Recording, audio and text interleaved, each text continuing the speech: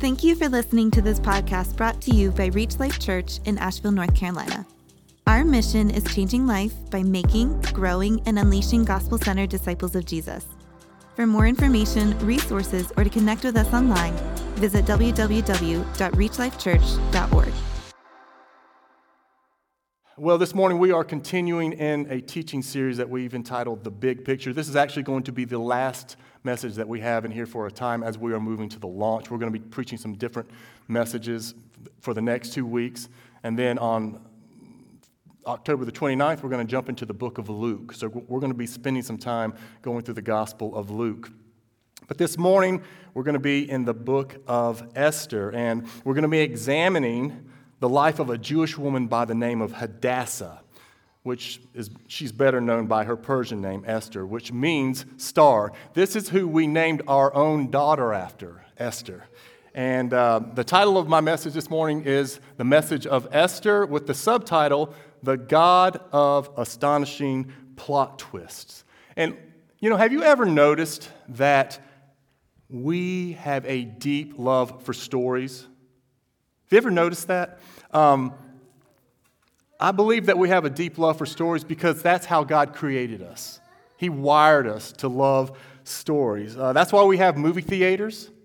And that's why our kids beg us when they're little, please read me one more story before I go to bed.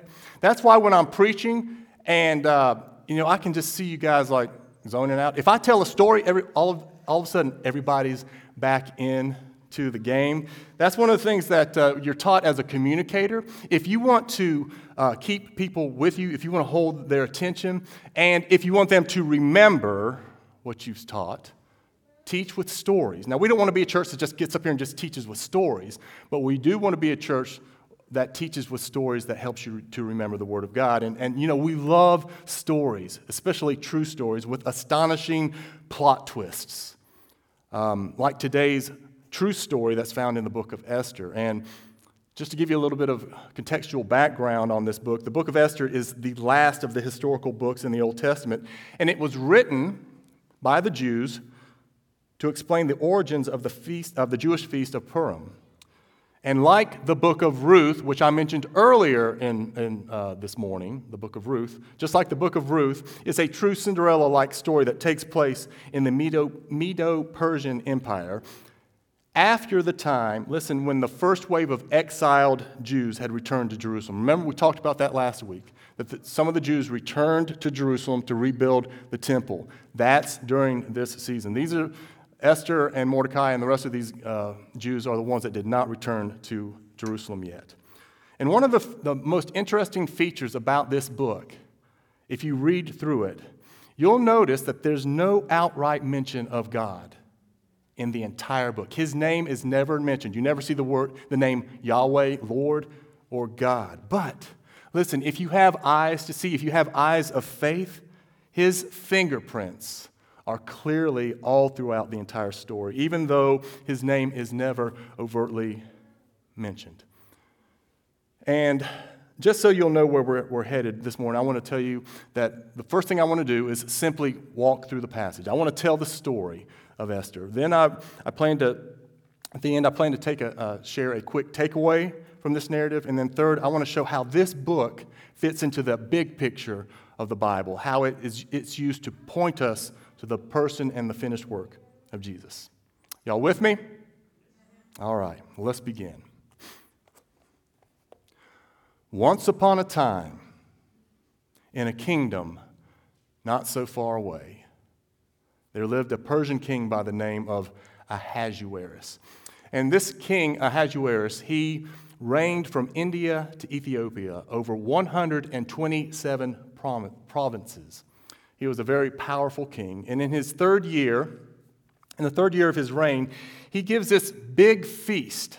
He's very proud of all that he is over. And so he gives this big feast to all his officials and servants, and he showed them the riches of his glory and the splendor and pomp of his greatness for many days. The scriptures say for many days, which was 180 days. 6 months he sets aside and just shows everything he has. Now, if you know anything about the book of Daniel, you'll remember that King Nebuchadnezzar, who took the Jews into exile, he had this vision of a large statue, which I have a picture here. You can see that the head was a head of gold. See that? And you see that there was a breast of silver. Okay, I don't know what's going on here, but there is supposed to be a picture up here. All right, I will tell you what it was. There was a head of gold. There was the breast of silver. His belly was thighs of brass. His legs were of iron, and his feet of iron and clay. Now, each one of these sections represented a future kingdom. So the head of gold represented King Nebuchadnezzar's kingdom, which was conquered by the Medes and the Persians in 539 BC. Now, the silver kingdom, this is King Ahasuerus' kingdom when he was ruling over. And so after 180 days were completed, the king ends everything with one final grand finale of 7 days of drinking and feasting. Now, they were already drinking and feasting, so I don't know why it says that he gave 7 more days, but he ends it with 7 days of drinking and feasting, and in his drunkenness, he does something very foolish. He summons his beautiful wife, Queen Vashti, and he brings her before all of his guests to show off her beauty. It said wearing her royal crown. Now, I don't think he was doing this to honor his wife as much as it was to honor himself. He was wanting to show how beautiful his wife was, like a trophy queen. And she, we don't know why, but she refuses to come. And apparently this humiliates the king. And in his anger and under the counsel of his wise men, he ends up signing this irreversible edict to remove Queen Vashti from her throne. So he dethrones the queen. That's chapter 1. And in chapter 2, we read this in verse 1. After these things, when the anger of King Ahasuerus had abated, he remembered Vashti and what she had done and what had been decreed against her. Now, it seems like what's going on here is that the king is now in this sober state of mind. He's not angry. He's not intoxicated. And he's thinking, man, what did I just do in my anger? He regrets, it seems like, what he did. And that's why the Word of God teaches in James 1:19 and 20, to let everyone be quick to hear, slow to speak, slow to anger.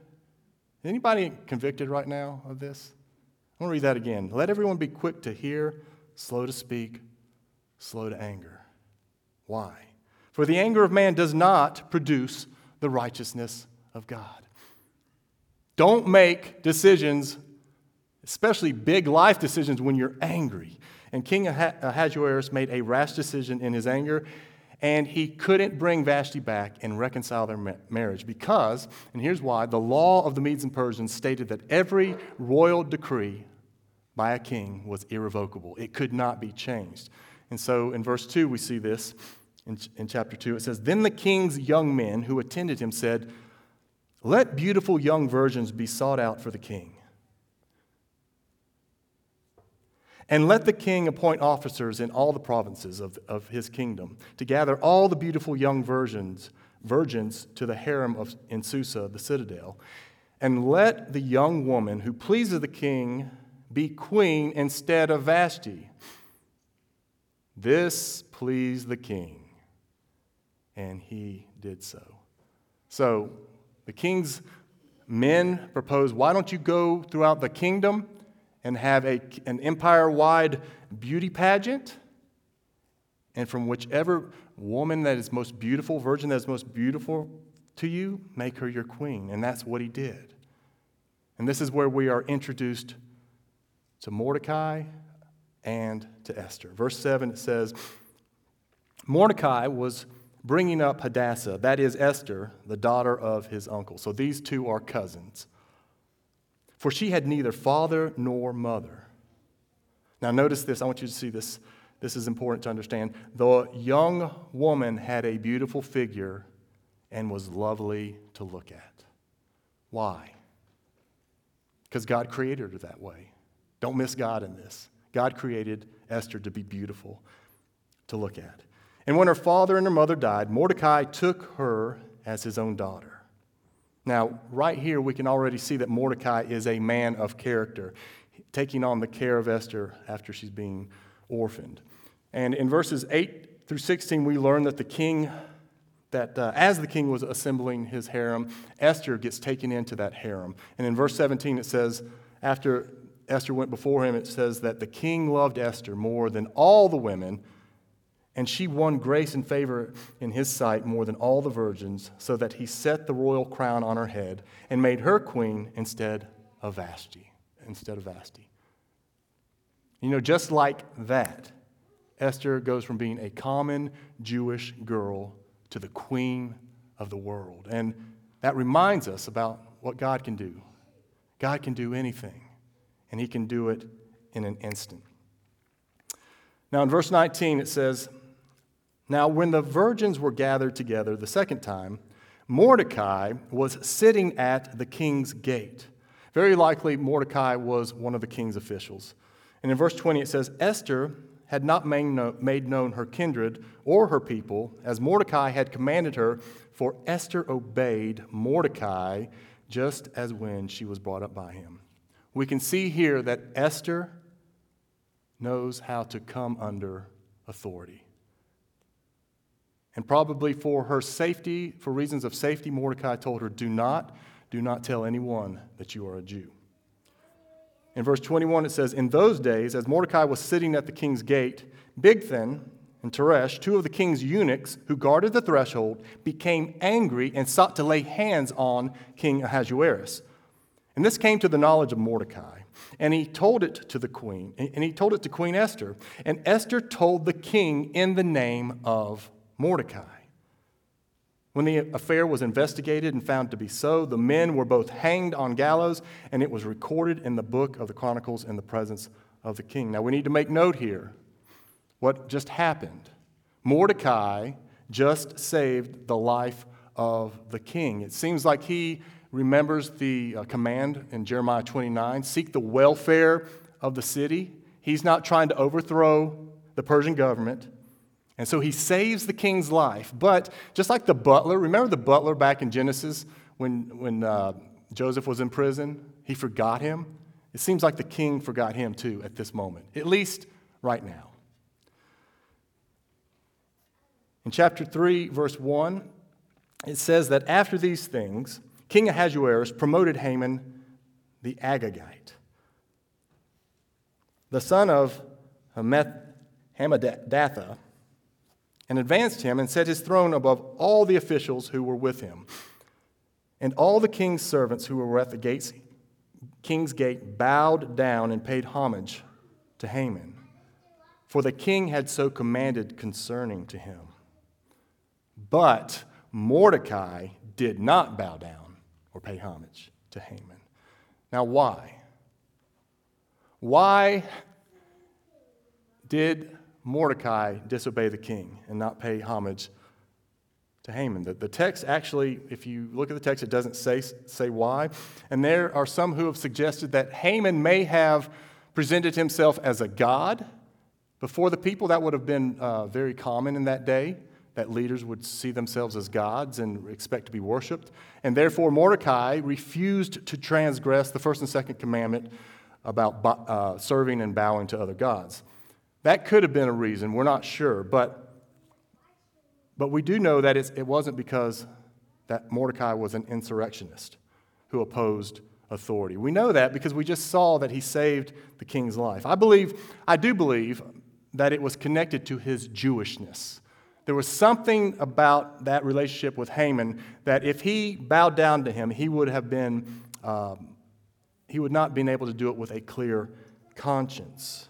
And what we see here is that this did not sit well with Haman. Verse 5 says, "And when Haman saw that Mordecai did not bow down or pay homage to him, Haman was filled with fury." That word fury could also be poison or venom. He was filled with poison towards Mordecai. But he disdained, or he decided it wasn't enough to lay hands on Mordecai alone. So as they had made known to him the people of Mordecai, Haman sought to destroy all the Jews, the people of Mordecai, throughout the whole kingdom of Ahasuerus. Now this dude he's beyond angry, isn't he? This dude is psycho. He is wanting to not just punish one man, he's wanting to punish his entire people. And when it says that he sought to destroy all the Jews of the kingdom of Ahasuerus, we need to keep in mind, this included the Jews back in Jerusalem who were building the temple. This is throughout the entire empire. And so Mordecai's actions reveal the hatred that Haman had, not just for him, but for all the Jews. And we need to understand that this man, it's not just Haman that we need to be aware of here. This man was controlled by Satan. And we got to keep this in mind as we're looking at the big picture, because Satan knew the promise of God. He knew that God was going to send a Savior through the Jews. And so his goal is to stamp out the bloodline of the Messiah so that the promised Messiah would not come. And so Haman, we need to realize, is just a puppet in the hand of the evil one. And so what Haman does is he goes to the king and he convinces him that the Jews would be a deadly threat, and he persuades the king to sign an irrevocable edict to terminate all the Jews that are living in the kingdom. And so after sealing this edict with the king's signet ring, in chapter 3 it ends with, in verse 15, the couriers went out hurriedly by order of the king, and the decree was issued in Susa the citadel. And the king and Haman sat down to drink. They are happy with their decision, but the city of Susa was thrown into confusion. Now, humanly speaking, there is no hope for the Jewish people. And that's because an edict that was sealed with the king's signet ring could not be revoked. Humanly speaking, there is no hope. But keep in mind, let us remember what we learned last week in Ezra and Nehemiah, that God keeps his word. He keeps his promise. And God promised Abraham, God promised David that the Savior of the world would be Jewish. And so the question is not, will God save his people? The question is, how? How is God going to save them? Well, let's keep reading in chapter 4, verse 1. When Mordecai learned all that had been done, he tore his clothes and put on sackcloth and ashes and went out into the midst of the city, and he cried out with a loud and bitter cry. And eventually, Queen Esther hears the news, and Mordecai instructs her. He says, go to the king and beg for his favor, plead with the king on behalf of the Jews. Now, notice, I believe Mordecai was a man of faith. He knows that God is for them. But he doesn't just sit around and go, God's going to save us. He does what he knows to do. And Esther sends a message back to Mordecai, basically reminding him, she's like, I want to help, but you know that if I go to the king and he hasn't summoned me, if he hasn't given me an invite, he could put me to death. It's like signing your own death warrant, unless there was one thing that could happen. The king could hold out his golden scepter, and then that says that he's extending grace. But we need to understand that there's no guarantee that this would happen with Esther. And in verse 13, Mordecai says, then Mordecai told them to reply to Esther, do not think to yourself that in the king's palace you will escape any more than all the other Jews. For if you keep silent at this time, look at this, relief and deliverance will arise for the Jews. He knows God's promise. He knows the Jews will be saved. It will arise for the Jews from another place, but you and your father's house will perish. And who knows whether you have not come to the kingdom. This is one of the most famous passages in the book of Esther. Who knows that you have not come to the kingdom for such a time as this? You know what Mordecai is saying? He's saying, Esther, God's purposes will stand with or without you. Do we realize that? That God's purposes will stand with or without us. He doesn't need us. I love what Alistair Begg says. He says, the purposes of God are greater than the obedience or disobedience of one person. God's purposes are going to stand with or without us, but he does. Here's the amazing thing. He invites us to be a part of what he's doing. And it's like Mordecai is saying to Esther, it seems to me that God may have put you in this place because he wants to allow you to be a part of what he is doing. But if you're going to be a part of what God is doing, you've got to get off the fence. You can't stay neutral. You have to engage. And you know, church, I think that that's where we can be sometimes as disciples of Jesus. Jesus wants us to be a part of what he's doing, doesn't he? He's invited us to be, make, grow, and unleash gospel-centered disciples of him. But in order to do so, we have to get off the fence. You know, Jesus wants, through us, he wants to bring relief and deliverance through us to others. Somebody brought that relief to us. Someone taught us about Jesus. And this morning, he is calling us to be in this community or wherever he has you planted. It might be for you to befriend that classmate that no one else will talk to, or that coworker that's difficult, that needs to hear about Jesus, or maybe even just your next door neighbor. And the thing that you're thinking maybe is, what will it cost me to do that? That's what Esther was thinking. You might be thinking, what if it cost me my job? What if it cost me my reputation? That promotion? Well, let me ask you this. What if they come to know Jesus? Would that be worth it? I think we can all agree that it would be worth it as we share the Lord and someone comes to see Jesus.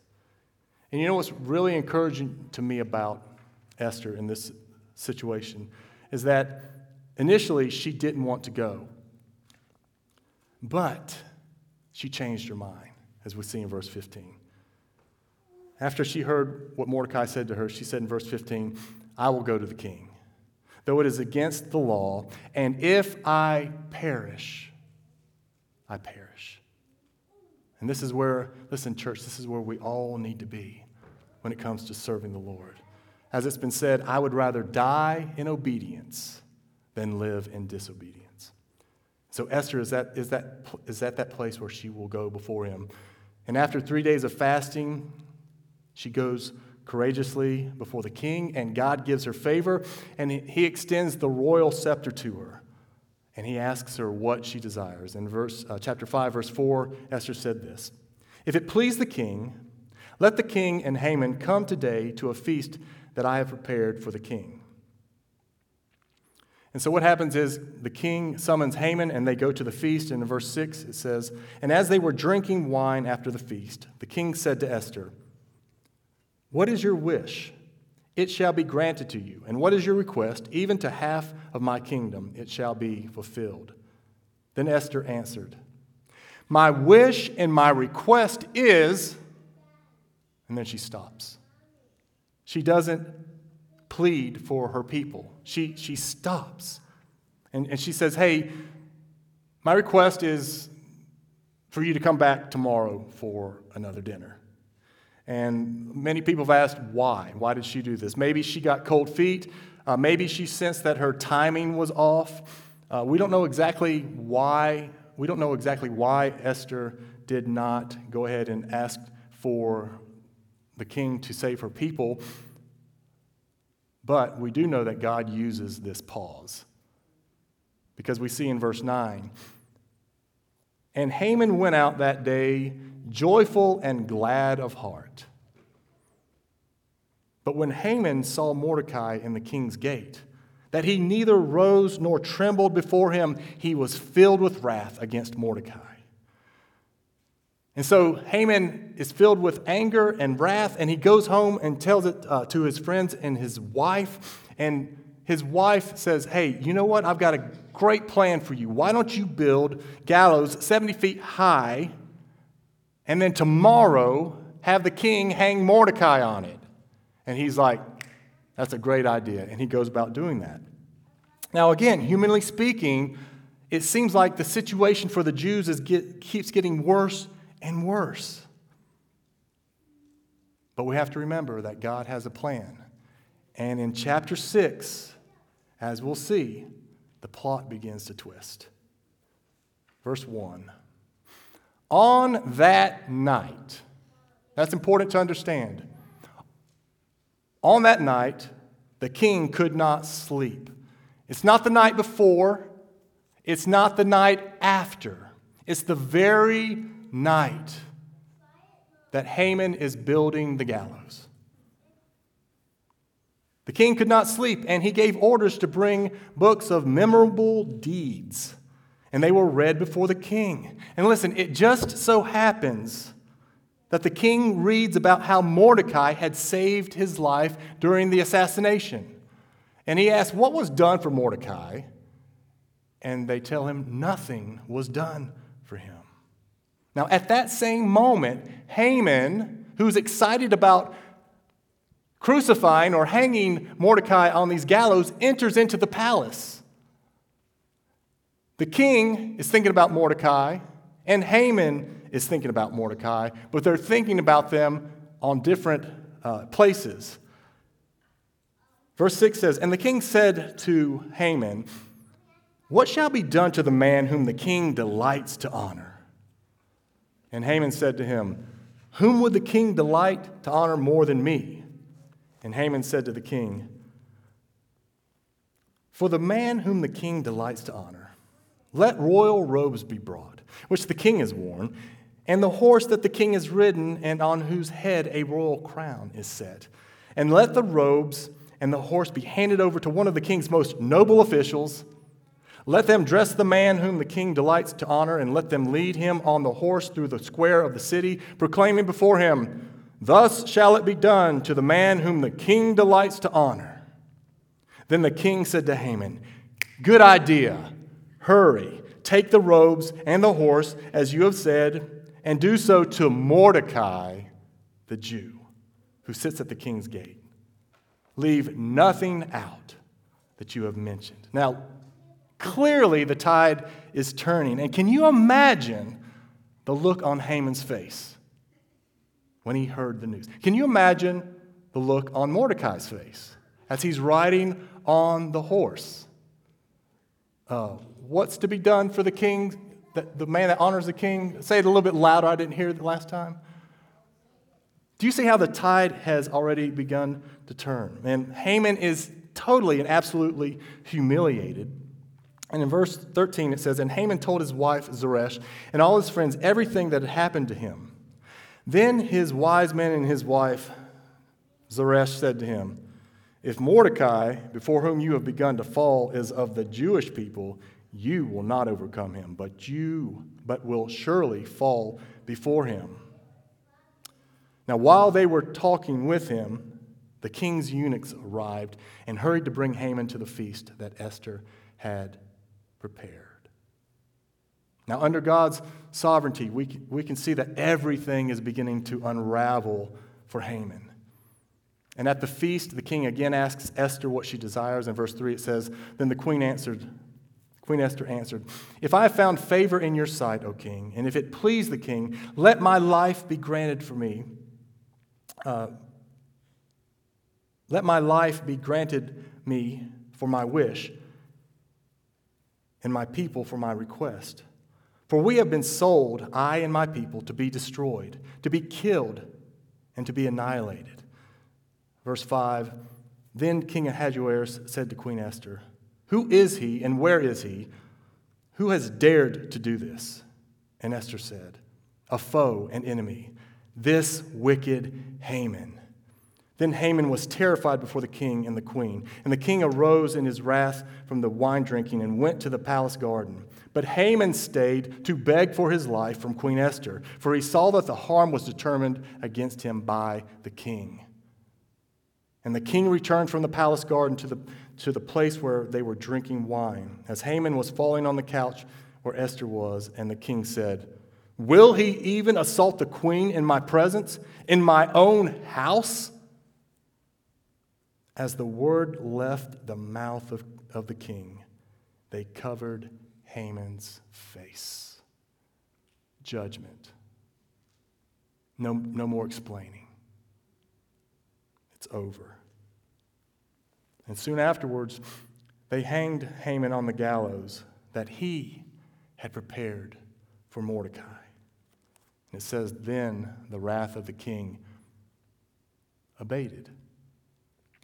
Now, at this point, Haman is dead, but it's not over because of that edict that was signed that had gone out to the 127 provinces to put all the Jews to death. That was still in effect. And so what happens in chapter 8 is the king gives Mordecai the power to write an opposing edict.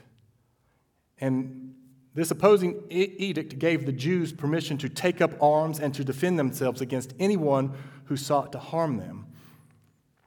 And so instead of being annihilated, they were saved. And in chapter 8, verse 17, it says that many from the peoples of the country declared themselves as Jews. When they saw what was happening, they said, we want to be Jews too. For the fear of the Jews had fallen on them. Now, you talk about an astonishing plot twist. And there's a lot of lessons that we could learn from this account in Esther. But I have only one that I want us to grasp this morning. If we could just grasp this one lesson, and that is that God is actively and sovereignly ruling over the affairs of his people. If we could grasp that this morning, even when we can't see God, when we can't seem to hear God, when things are dark around us, when we can't sense his presence, God is actively and sovereignly ruling over the lives of his people for his glory and our good. But this is something that we need to be reminded of. And it's something that you have to have faith for, to see God. Hebrews 11:27 says, by faith, Moses left Egypt, not being afraid of the anger of the king, for he endured as seeing him who is invisible. By faith, church, we see him who is invisible. And this morning, if you don't have eyes of faith to see God, I want to encourage you to just ask God to reveal himself to you. But if you don't have eyes of faith, eyes that can see the invisible God, then this account of Esther to you might just be another story about happen chance. I like what Mark Dever writes. He says, if you don't believe in God's active sovereignty, then, and there's a whole list of things I want you to see here, then Esther just happens to be Jewish, and she just happens to be beautiful. Esther just happens to be favored by the king. Mordecai just happens to overhear the plot of the king's against the king's life. A report of this just happens to be written in the king's chronicles. Haman just happens to notice that Mordecai does not kneel down before him, and he just happens to find out that Mordecai is a Jew. Esther just happens to get the king's approval to speak, but then she happens to put off her request for another day. Her deferral just happens to send Haman out by Mordecai one more time, which just happens to cause him to recount it to his friends. They, in turn, just happen to encourage him to build a scaffold immediately. So Haman just happens to be excited to approach the king early the next morning. It just so happens that the previous night, the mighty king could not command a moment's sleep, and he just happened to have had a book brought to him that recounted Mordecai's deed. He then happened to ask whether Mordecai had been rewarded, to which his attendant happened to know the answer. Haman happens to approach the king just when the king is wondering how Mordecai should be honored. Later on, the king happens to return to the queen just when Haman appears to be pleading with Esther in a way that can be misconstrued. The gallows Haman built for Mordecai just happens to be ready when King Xerxes wants to hang Haman. Now, you can believe that. You can believe in happen chance. Or in faith, we can see that God is actively and sovereignly ruling in the affairs of his people. We can see his glory. We can see his love by faith. We can see his wisdom. We can see his care. And one other thing that we need to see this morning is that the story of Esther is our story. Because we're just like the Jewish people who couldn't deliver themselves from the irrevocable edict that was written against them to put them to death.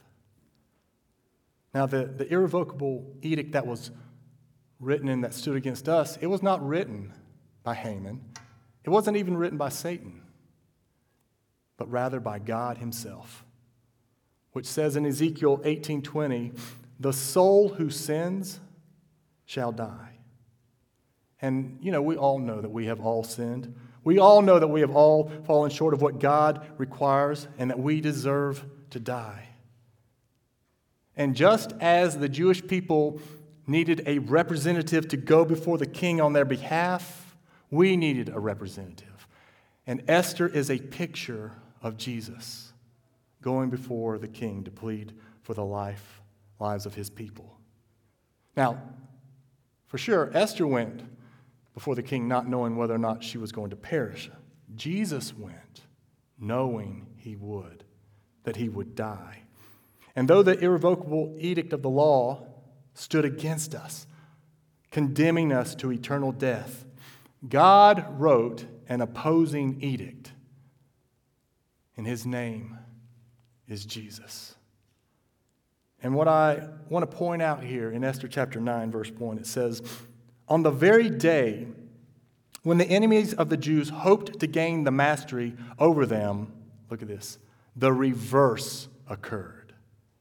The Jews gained mastery over those who hated them." And that's exactly what happened at the cross.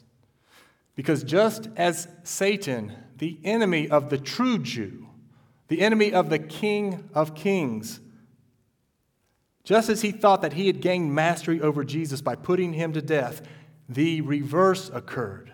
Because as we know, on the third day, just before dawn, God raised Jesus from the dead, and Jesus gained mastery over our enemies. He gained mastery over Satan. He gained mastery over our sin. He gained mastery over our judgment that stood against us. He gained mastery over death.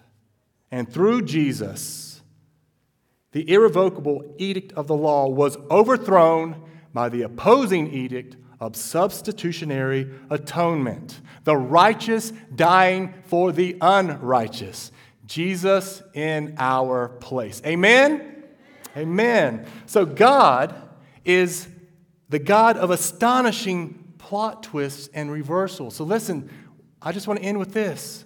Because we know that through what Jesus did for us, because we know that without a shadow of a doubt, I want to encourage you, wait on the Lord. If you're in a situation, like I started out this morning, that's difficult, a place you don't want to be in, wait on the Lord. Trust in him, because as we've learned from the book of Esther, in the end, if you put your faith in Jesus, you will not be put to shame and you will not be disappointed. Amen? Amen.